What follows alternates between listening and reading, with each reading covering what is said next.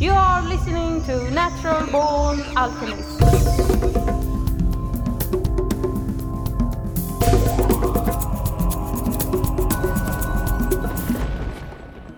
Welcome to episode number 262 of the Natural Born Alchemist podcast. My name is Alex and I'll be your host. There are a few episodes out of all the ones I've done so far that stick out to me. Let's call them favorites, either because of the topic or because of how they turned out or because of the guest. Now this episode you're about to listen to now has, for me, ended up in my personal pantheon of favorite episodes, and the reason is all of the above. My guest is documentarian, indigenous rights advocate, author and explorer Bruce Perry. And if you're listening to this episode as it is coming out on the 17th of March 2020, you can join me in singing happy birthday to Bruce Perry, because it is his birthday today. Happy birthday to you. Happy birthday to you. Happy birthday, happy birthday, happy birthday to you. So sit back, relax, and enjoy our conversation about indigenous cultures, anarchism, healing, travel, and many other things. And Bruce Perry's latest film is Tawai, A Voice from the Forest, and it's out now and you can stream it on tawai.earth. That's TAWAI.earth. What is our relationship with the natural world? And how has this changed over time?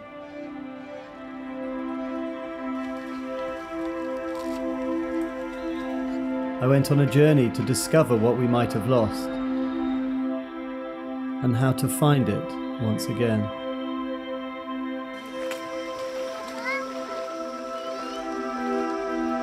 Aku pergi kalau kenal. Tapi cerita adik dengan tanah ilmu retak kelakau ke Asia kejam ke. Bek pun inu mesti kuat awah bebe. His senses, he's like electric, walking around looking and listening to everything that's going on.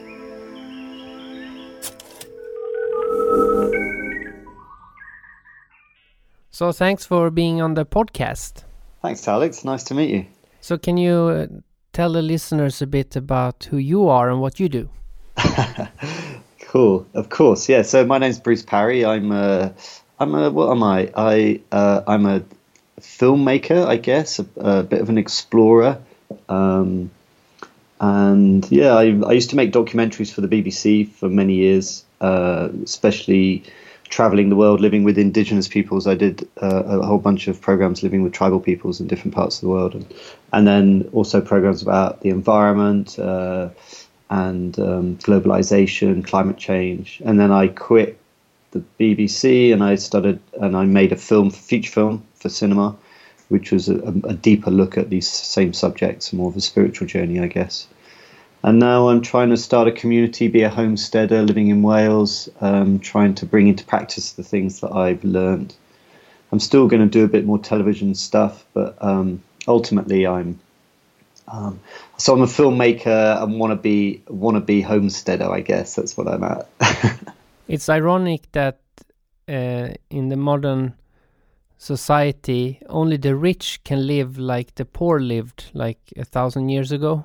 Isn't it true? Yeah, it's very weird to have the ability to have land. I'm very aware that that's a privilege.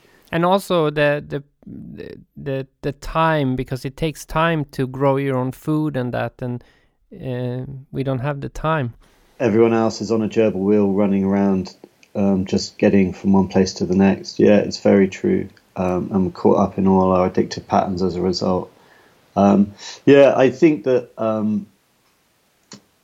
there's all sorts of reasons why that might have happened, but I think that lots of people are waking up to that now, and a return to the countryside in one shape or another is going to happen more, I believe. But yeah, as you say, it's a privilege at this present moment for the few who can afford that. to at least to own land. I mean, like where I'm at in Wales, for example, there's lots of people who have very little money who have moved back to the land and are engaged with land work, but they're not in a space of ownership, and so they're in some ways or other having to pay rent, you know, so you know that's a complication for them. Sorry, the postman just came. That's why I lost my trail of thought. But I've got friends here who are incredibly inspiring and exemplary in their life, living in yurts in people's fields and living a very low income existence, and still trying to be with the land and trying to learn skills and trying to be as little impact on the environment as possible. And so it is possible without the privilege of owning, but it is, of course, you're still at the auspices of the people who are the landlords, you know, and that has its own difficulties. So how did you become interested in indigenous cultures?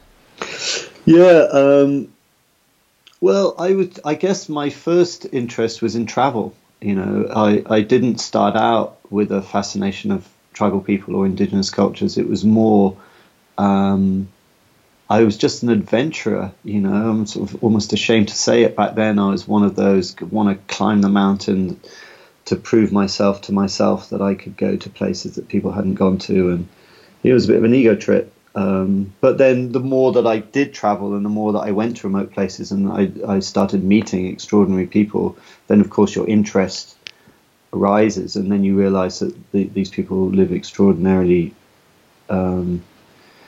interesting and different lives, and that sort of shifted over time.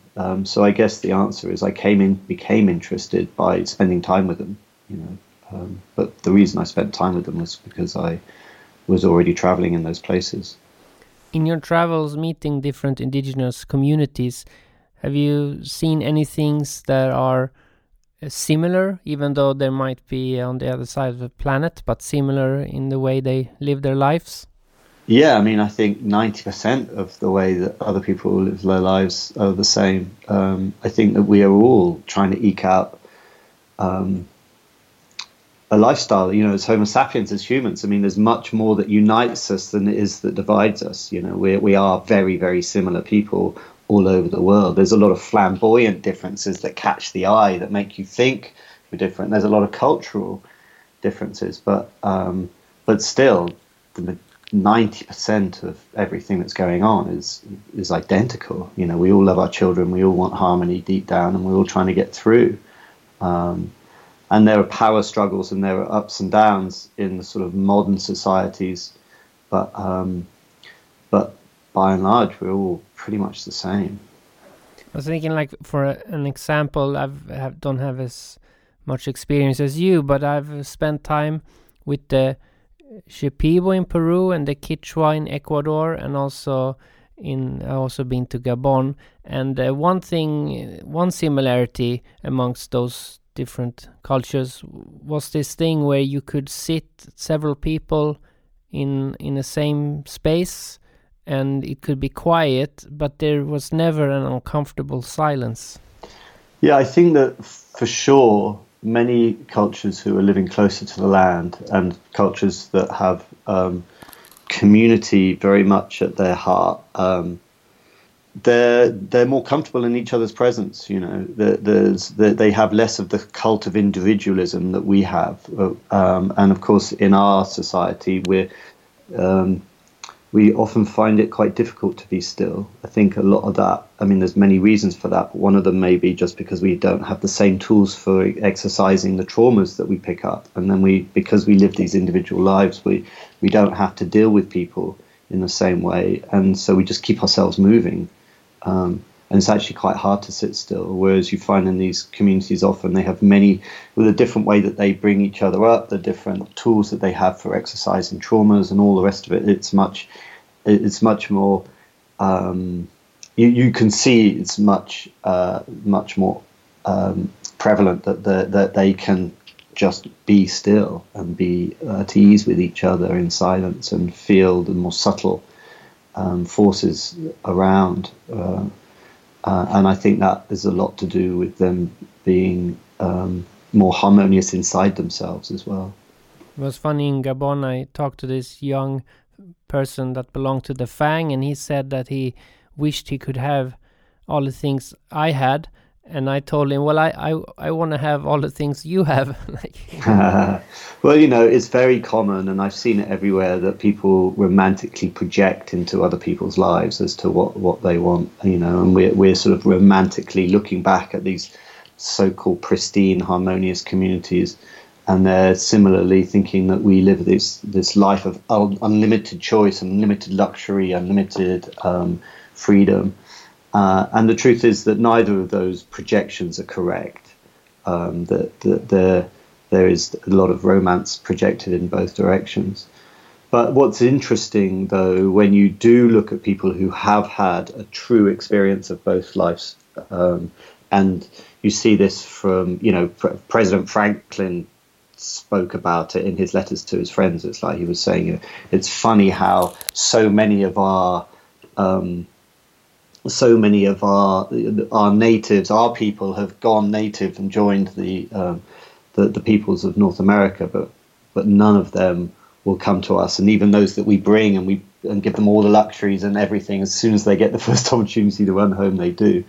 And I've noticed that in many of my experiences of traveling the world, is that people who have a true understanding of both will always go back to, in time, not at first, but nearly always go back to their old ways if it's not too late. Quite often it's too late and the generation's gone and there's no going back. But if there's been a slow enough transition and the young people who always want to go out and have this new exciting understanding of this outside world, but it doesn't take them long to realize that what they had before was actually really amazing, and they can take a few things from our world, but by and large they will always go back to the way it was before. I find that very telling in my experience. Have you had any experience meeting the indigenous in Australia? I haven't actually. No, not. I haven't spent time in Australia. I mean, I've been there and I've met Aboriginal peoples, but I haven't really got to know them. I was wondering because I was curious about them. But I know you go to, was it Indonesia or Malaysia or? Yeah, I've been many places. Absolutely. I spent years in Indonesia. I spent a lot of time, many months in Malaysia. I know those areas quite well. There's a group in Malaysia that I've become especially interested in and spent a lot of time with and befriending, called the Penan. They were a group of people living in Borneo who fascinated me, because what was so special about them was, you know, I've lived like you have. You've visited a number of tribal groups, and when you go and visit and you have these experiences, you like to project your sort of understanding of humanity into these places, and you try and sort of conjure up your ideas about what are the differences, what are the similarities, what is it that's beneath all of these things, and trying to find out what our common nature is, and our ways of organizing society and all this sort of stuff. And of course I had the great privilege of doing that all over the world. I mean, I went to 20 odd different groups and spent a month or so living with them, and really got a good flavor of it. And at the end of that time I realized there was so much we can learn from tribal people.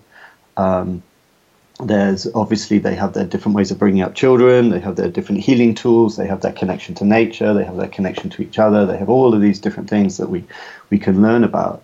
But by and large, I also came to believe that at the base level, the way that we create and construct society is pretty similar, and we're all dealing with the same problems of hierarchy and power and all the stresses that come from that.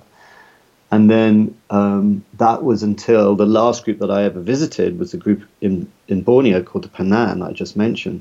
And they didn't have those stresses at all. They had a very different type of society. And it took me a long time to realize that actually all of the other groups that I'd visited, no matter how flamboyant and no matter how ancient they might seem, were all actually, in relative terms, modern societies just like ours.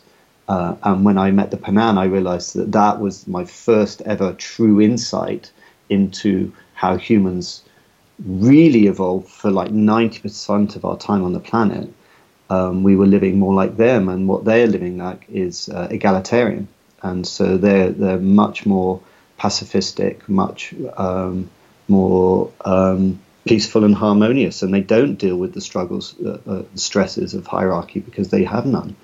They are completely equal, and they have no ownership, no leaders, no shamans. This is a time before even tribes, because there isn't even a difference between one group and another. They're all exhibiting the same traits throughout the whole space.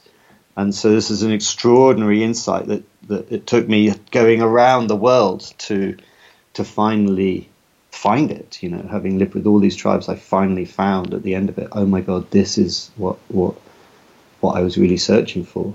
And then in this instance, it is possible to be romantic, because there is a completely different way of being when you meet those people. It is a different paradigm. I mean, they're existing almost with no competition, and that's a very, very different way of creating society, and also and relating to each other, to have a non-competitive way of being. And these people are also known to be the most peaceful people on the planet. They are the studies that have been done. I remember the anthropologist Jerome Lewis, who was with me when we went to meet another group called the Benjeli in Africa, and him saying these groups like the Panan, they're the most peaceful people on the planet. And I remember saying to him, Jerome, we're making a film, you can't say that. It's like, he goes, no, Bruce, I'm like head of the anthropology department at UCL London, and by the means by which we measure these things in all societies around the world, these egalitarian societies come out on top time and again as the most peaceful people on the planet, especially the ones in Southeast Asia. And of course, they're anarchies. They have no leaders. And so you suddenly start getting a taste and an insight into how our society is so different, so much so that we've even attributed the term anarchy to these people and turned it into something that's all about chaos and violence, when in actual fact it's quite the opposite. That's interesting. Usually the number one argument against anarchy that I've faced, because I like anarchy, is that people are going to start killing each other. But I always say that it's not the law that stops me from killing somebody, so it's really irrelevant. Yeah, that's really beautiful. I like that. Yeah, I mean, I think that we just have such a history, and our literature and our politics and everything backs it up. Our religions back it up as well. Like a lot of the Western societies are based on the early ideas around original sin, which is a Christian idea that left to our own devices will tear each other's hearts out. And so many of our narratives and stories come from the same place. Don't let humans free without strong central government, otherwise they will just pull each other apart. And of course there are incidences of us committing terrible atrocities when left to our own devices. I think that just going from this where we're at now to anarchy would be very complex. I think that the reason that the Panan are able to exist in such a way is because they're not carrying the same degree of wounding and trauma that we are carrying in this type of society that we've grown up in. I think there would have to be a transition to go back to that. But knowing that it's possible, and knowing that beneath our layers of conditioning is something really beautiful, invites us to go on that healing journey. I think that's what's key for me. It's like knowing that 95% of our time on the planet we lived as like peaceful anarchists, and that actually we're not just going to tear each other out. If we can heal, it sort of inspires you to actually go on that inward journey, rather than thinking there's no point in me looking at myself and taking responsibility or going in because beneath those layers is just terrible. So if we can dispel that myth and say, no, actually it is worth going on that journey because we're amazing beings deep down, then maybe there's hope that more and more people will turn to plant medicines, to meditation, to whatever it is, to start looking at themselves and taking responsibility. I think that would be a good step. So these Panan, how did they solve if there was a conflict or a decision that needed to be made? Did they have like a meeting everybody or? Sure. Well, interestingly, people like the Panan, they're so of one mind anyway, because their whole belief system and their whole sort of value system is just based on creating a world for their children, you know. So they're all buying into the same system anyway, and that arbitrates against nearly all of the conflicts that they have. And so you find, I think that if I went and spoke to the Panan and asked them most questions about what they want to do, they're almost all in complete agreement the whole time. Of course, that doesn't mean to say it's utopian. There will be conflicts, there will be jealousies and upsets and what have you, but they're generally conflict adverse types of people, so they would step away from conflict rather than step into it. That would be their normal methodology. They're pacifistic. But of course, that's possible for them because they have unlimited space, or at least used to have unlimited space to retreat into. Now it's harder. Now they're talking about fighting for the first time because they're just like in a tiny little enclave, and the rest of their world is gone. You know, these egalitarian societies are very vulnerable to being persecuted by the more advanced, sort of technologically advanced and aggressive agricultural societies that generally are surrounding them. And so they've traditionally either assimilated or retreated, but there's no more retreating now. So their backs are against the wall. And so it doesn't mean that they don't have aggression in their souls or in their psyches, but they tend to use it only as a last resort. And then for decision making, and like I said, they're generally they would be a consensus type decision making. It would be everyone agreeing, rather than consent, I would say. But that doesn't seem so hard for them because their world is much less complex. Do you know anything about their belief system as far as spirituality or cosmology or that kind of thing? Yeah, well, of course, what I'm talking about is not just one group. There are many, many groups. And obviously, when you step away and just look at all indigenous peoples, there's a million different cosmologies, as many cosmologies as there are different indigenous groups. But when it comes to the groups that I'm really interested in now, that I've just been talking about, these very few remaining egalitarian, what they call instant return egalitarian hunter-gatherers. There's only a few left in Africa and Southeast Asia. There's last remnants of these sort of pre-agricultural societies when they're still nomadic. They would nearly always be animistic, except that, of course, like even the Panan who feature in the film I just made, they were traditionally animistic, but now they're Christian. And so it just depends where the missionaries have got to. But by and large, it wouldn't have been long ago for most of them that they were animistic. And so that would have meant, and there'll be many different forms of animism, but it would generally have meant something akin to a living universe with life and spirit force of positive and negative sort of charge in nearly everything that's out there. And it's a relatively tolerant belief system. So you'll have animists can absorb other religions relatively easily and just add them to their list of deities or list of spirits. They're not like monotheistic groups which are a little bit more rigid and stuck because it's one god and only one way. So animists are a little bit more fluid in that way, which is to their benefit in a way because it makes them more resilient to change.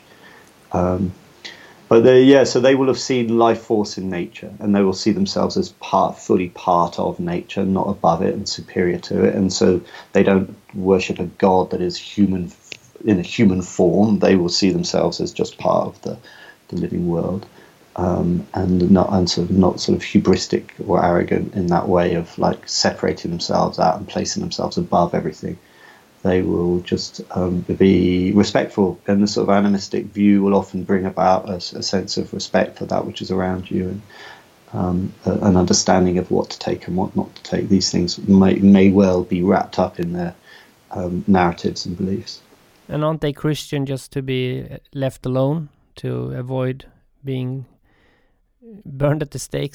I mean, I know some other indigenous groups became converted to that, but they still do what they used to do, but they just changed the names of things. It's hard for me to know that. I did try and investigate that a little bit in the film I just made, and there was a time when so the Panan, for example, I mean, I've lived with groups who are still animistic, but for those who have adapted, like the Panan, to Christianity, the story they told me was that the missionaries came in and basically took all their magic instruments and implements and effigies and burnt them, and then left them, and then came back in 2 years and said, "See, your world hasn't changed that much." Kind of try to upset anything that the Christians saw as superstition and fear based, and so sort of came in with a dose of heavy reality that tried to knock out any sort of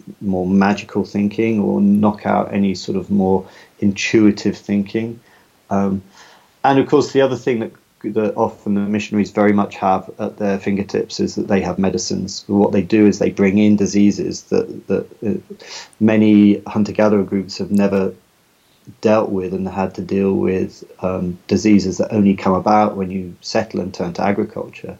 It's only through the domestication of animals that the majority of our really bad, difficult diseases have come about in human history. So when those people then go and meet tribes living in the forest, of course, they're bringing a disease that they have no resistance to, because it's just not a natural disease. It's only come about as a result of this very toxic communication with closeness to animals.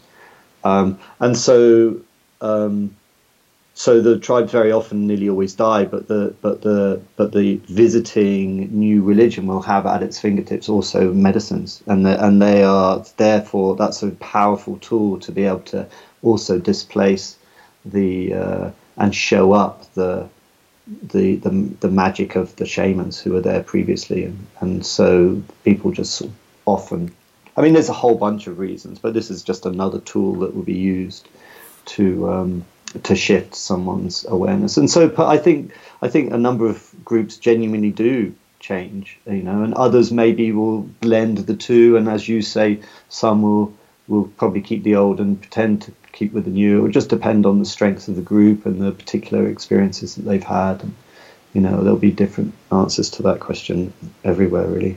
The Panan, do they use any mind-altering plant medicines? No, interestingly, I don't think they do. And I went to the other ones I visited as well. I mean, the Benjeli in Africa, they had a particular route they would take when the women would take when the men went out hunting elephant, and then the women would then know when the elephant was killed. It would feel it in their spine as a result of having taken this route. And I think that had some subtle psychotropic aspect. But my belief of this sort of area, having had many extraordinary healing, healing opportunities and deep healings from taking plant medicines myself all around the world, and the great privilege I've had of going on that journey, and how I feel that it could be of benefit to so many today. I still, actually, when I look at a group like the Panan, I think that they don't need it. They are already, and the Benjeli and others. And I went to meet this group in the Amazon as well in my film called the Piraha, who have their own direct connection with the divine just by being incredibly present. And I don't think groups like that really have a need for it. I think they're all already existing in a much more sort of right hemispheric, interconnected, empathic space that we only touch on when we go into week-long vipassanas or take ayahuasca or what have you, and we sort of tickle the edges of something that I think that they're already abiding in, to be honest. So yeah, I think that these things probably came about as a way of us reconnecting to that which we already had. I think that these groups are existing in a much more interconnected paradigm than we could imagine. They don't really have much use for it. There's also the kind of plant medicine or even animals that they use, some indigenous groups, that doesn't create a mind-altering effect, but it creates maybe a lot of pain, or it makes you feel like you're dying. and from that experience you could be healed, because like if you're in a car accident and you survive, that could be healing for that person, because they feel happy they made it through. So there are some like in the Amazon, for instance, they have rituals with like ants, and I think it's a frog, and it just causes pain, and also in Africa I think there's something where you go through, like you have a fever and it feels like you're gonna die, but then you survive. Yeah. No, I've done a few of those, and so whether it's Cambo or God, what's the one for the eyes? I can never remember. I can't remember anyway. These sorts of rituals and medicines, different, not psychotropic medicines, but maybe different type of medicine. Yeah, I don't know exactly what's going on there. I think something like Cambo, for example, which is the frog poison you put into the bloodstream, or at least you break the skin and you enter it into the bloodstream, and also perhaps the neural pathways. And it makes you feel very, very sick, like you're going to die. You could just say that that's just nothing more than it makes you feel shit. So when you clean up later, you feel amazing. But I believe that there's probably something more than that going on. I think that there is a deep cleansing of some sort, that it does enter some aspect of us in a neurological way, and maybe even in a sort of in a more subtle way. Beyond that too, there's that's how they would describe it. It's like you take on the essence of the frog, or the frog cleans you out and somehow, and so I think in a sort of spirit energy type way that there could well be an explanation there that we haven't yet figured out, but is very real.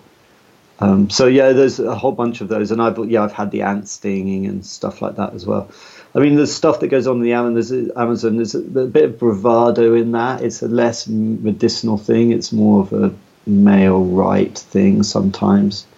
But again, there's so many, and they all have different purposes and meanings all over the place.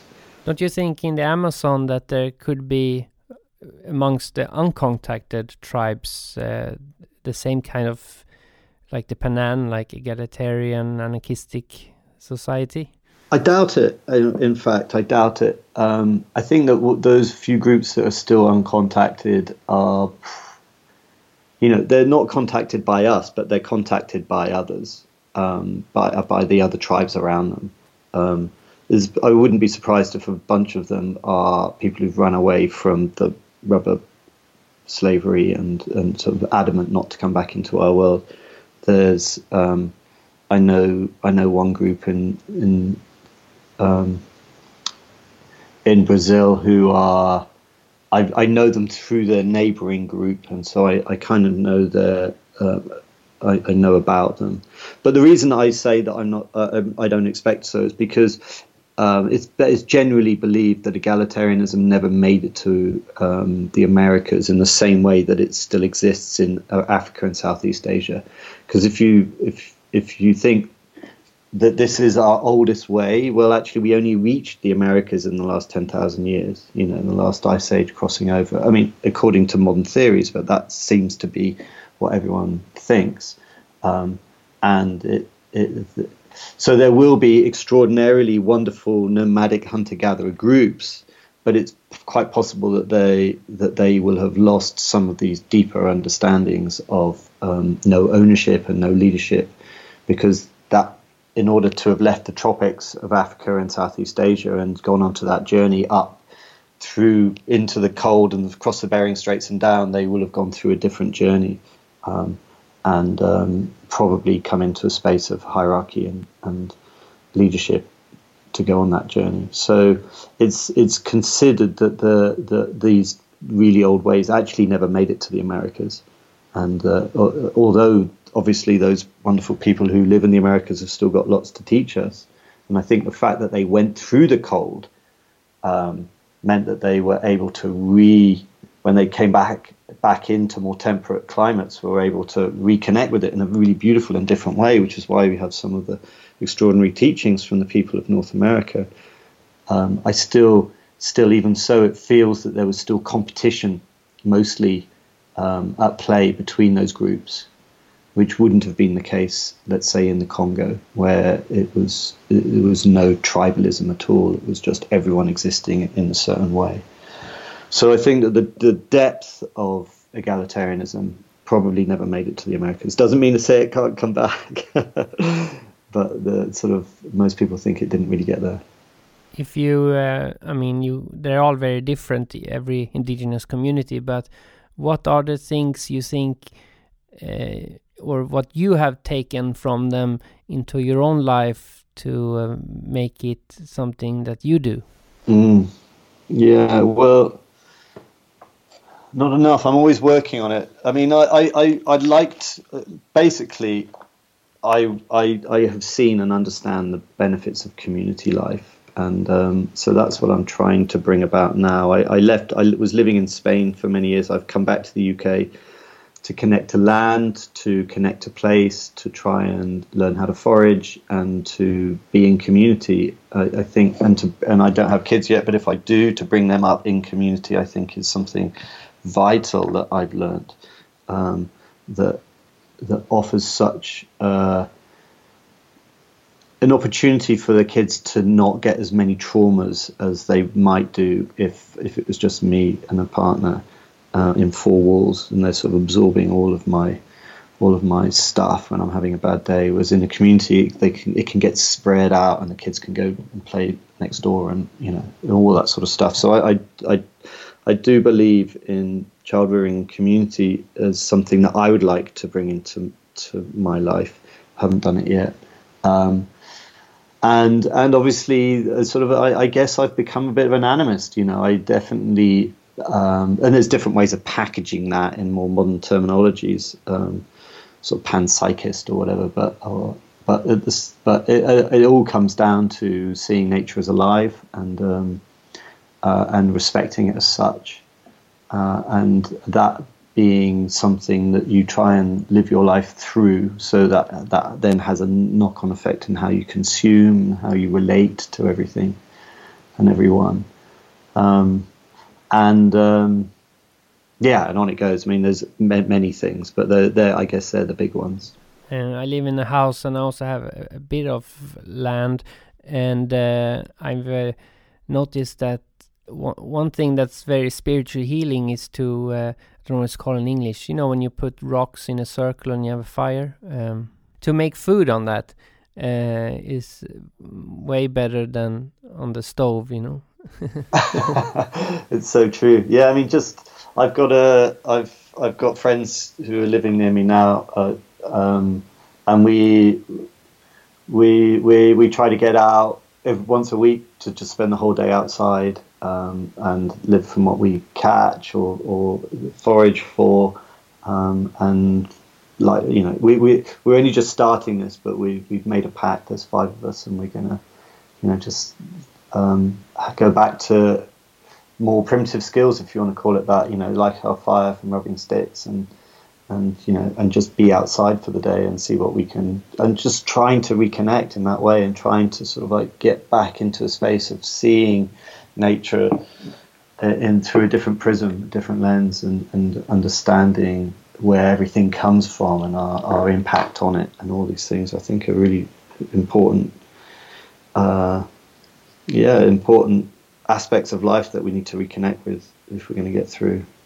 I've also, as I've grown older, and also due to my experiences in nature and rainforest and with indigenous people, I've come to love the seasons, whereas I remember when I was younger, I always wanted only summer. I hated all the other seasons. But now I look forward to the seasons, and I was a bit disappointed this year because we never got snow in winter. I don't know if that's the climate or what, but it's really strange. Wow. Yeah, absolutely. Yeah, I mean, it's just all of those things. You know, the more time we can spend outside, we realise where the moon phases are. We realise the change of the seasons. You know, I learned to forage a few years ago, or not learnt full stop, but like started the journey of learning to forage because I wanted to come back to the UK and call that home, and it felt like that was a way of reconnecting to this place, and then it was just so beautiful because it really woke me up to, okay, all of these edible plants, but you see them in January and February and they're just tiny little things, and then as you watch them grow and come about, you get to sense, this is the coming of those, and this is where the energy is in them, and then they flower, and then it's on to the next thing, and then you go down to the sea and it's all about the seaweed, and then you come back and then it's all about the nuts and the berries, and so flowing with the seasons through edible food for me was an extraordinary journey of just really bringing me into closer connection to the landscape in a way that, you know, I've always found it beautiful and watched the leaves falling, but it was never much detail. But this really took me into another layer of detail. If anyone really wants to go on a nature connection journey, I think learning to forage is a beautiful way of doing that. How difficult is it if you know what to find and eat? How difficult is it to find enough to be satisfied? Difficult at this latitude. If you want to be vegan or anything, that's almost impossible. You know, it's like you get into the winter months, it's very hard with foliage. You'll have to start hunting. I mean, the further north you get, or the further to the poles you get, of course, the more meat dependent you are if you want to live in those places. Then obviously you can become more vegetarian or fruitarian as you go more towards the tropics, which is probably where we're supposed to be. But hey, we've eked out a place for ourselves everywhere. So you mentioned you made a film recently and also other films. Can you mention what their names are and where people can see them? Thank you, Alex. Yeah, so the film that I left the BBC to make, well, the stuff I did in the BBC, I don't know if that's available online, but you can get the DVDs and stuff. Tribe, it was called Tribe, and Amazon with Bruce Parry and Arctic with Bruce Parry, they're the big BBC ones. And then I left and made a film called Tawai, A Voice from the Forest, which is more like a spiritual look at connection to nature and some of these things we've been talking about. So Tawai is spelled Tawai, Tawai. And the website is tawai.earth, and then you can find it all there. Well, I've got my own website, bruceparry.com, where you can also see links to various things. So yeah, it's all around. In fact, it's your fault I actually went to Gabon because I saw your thing when you met this crazy French guy called Yo. Yeah, and yeah. And so I'm friends with him now. I've been down there. Yeah, lovely guy. Yeah, well, I think that he's received a few people as a result of that film, so I'm very happy for him. He's doing a really beautiful job, and iboga is a powerful medicine. And you know, it's difficult with iboga because, of course, it's not as easy, it's not as quick to grow as ayahuasca. So there's problems with the amount of iboga, and the sort of tourism is having a slight impact on that. But still, at the same time, obviously, it's doing its work, and it's doing its work where it's needed. And as is ayahuasca, I think I was very happy to have had a chance to do that on television, and I know lots of people have also been inspired to go, because although these things are complex and all those things need to be done correctly, and there's lots of stuff that needs to be figured out beforehand, at the end of the day, I think that we're all going to be much better off as a species if we can reconnect with nature, and these are great tools for helping us do that. Great. Well, it was very nice talking to you. Likewise, my friend. Yeah, thanks so much. To find out more about Bruce and his work, check out bruceparry.com.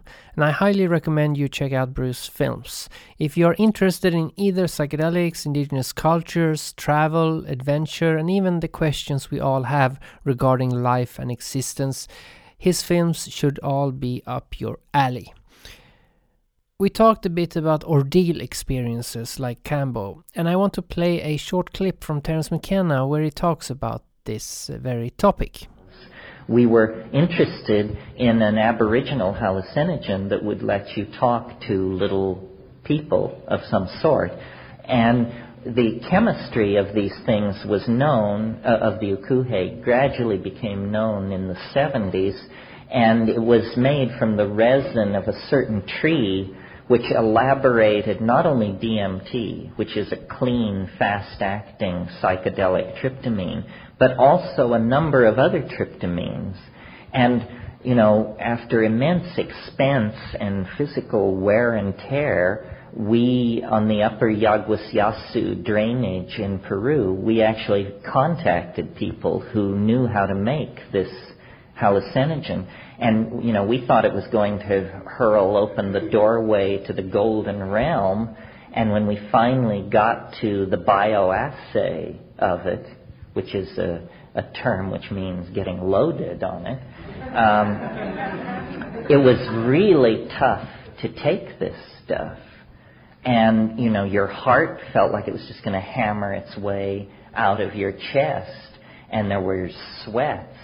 And there was hallucination. But, my God, you were monitoring so many other physiological systems going into crisis that, you know, it seemed almost ancillary.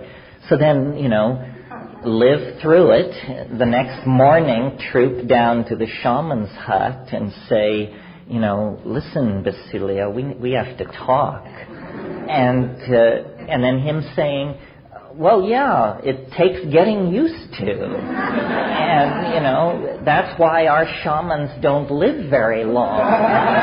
And so then you realize, what we're dealing with here is a culture that has sanctioned this experience and projected a lot of cultural baggage onto it, but that if you're the unsold customer, you say, you know, I think once is enough, thank you for that. A more familiar case that I think is similar, although some people rise up in holy wrath and we get into great arguments about this, but my personal opinion is that Amanita muscaria, do you all know what that is? It's the red mushroom of European folk mythology. In German it's called the Fliegenpilz. Well, a lot of people who never got loaded on it spewed a lot of scholarly argument about how this was a wonderful shamanic intoxicant. But I submit to you, in most cases, it comes closer to being an ordeal.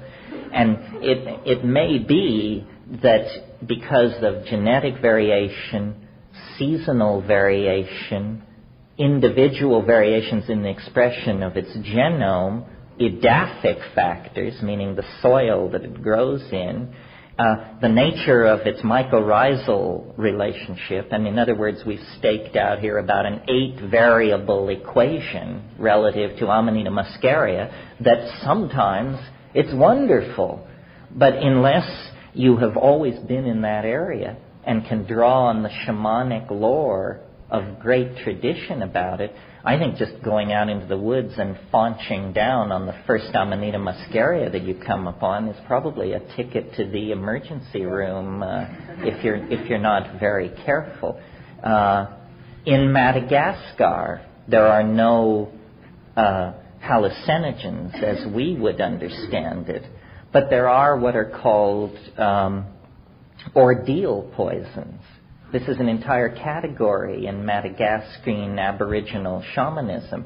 What's going on here, there are these plants which you take them and you at first assume you're going to die because you feel so bad, and then you feel so bad that you beg to die, and then you don't die. And you recover completely within 10 to 12 hours. And you are so damn glad to be alive that this has all the characteristics of a psychedelic experience. I mean, you come down a kinder, gentler, more attentive, more decent human being. But it's only because you've been hurled into the jaws of death itself and then brought back. That will work, folks. Now, to close this episode, we will be listening to A Tribe Called Red. They're a Canadian electronic music group who blend instrumental hip-hop, reggae, moombathon and dubstep-influenced dance music with elements of First Nations music, particularly vocal chanting and drumming, and they are natives themselves. So you don't have to yell at me about cultural appropriation, because I always go to the source. That's how I play the game. So go to a tribecalledred.com to check out their music. And here's the song Electric Powwow Drum from their self-titled album. Now, while you are listening to this track, take some time and follow the podcast on Twitter. It's called Born Alchemist over there. And on Facebook and Instagram, it's called Natural Born Alchemist. You can also become a patron at patreon.com/Natural Born Alchemist and support the podcast, or just send a donation. Just head over to naturalbornalchemist.com. All the links are there, and a bunch of other stuff as well. In the next episode, we are going to look at the history of alchemy. Till then, freedom is in the mind.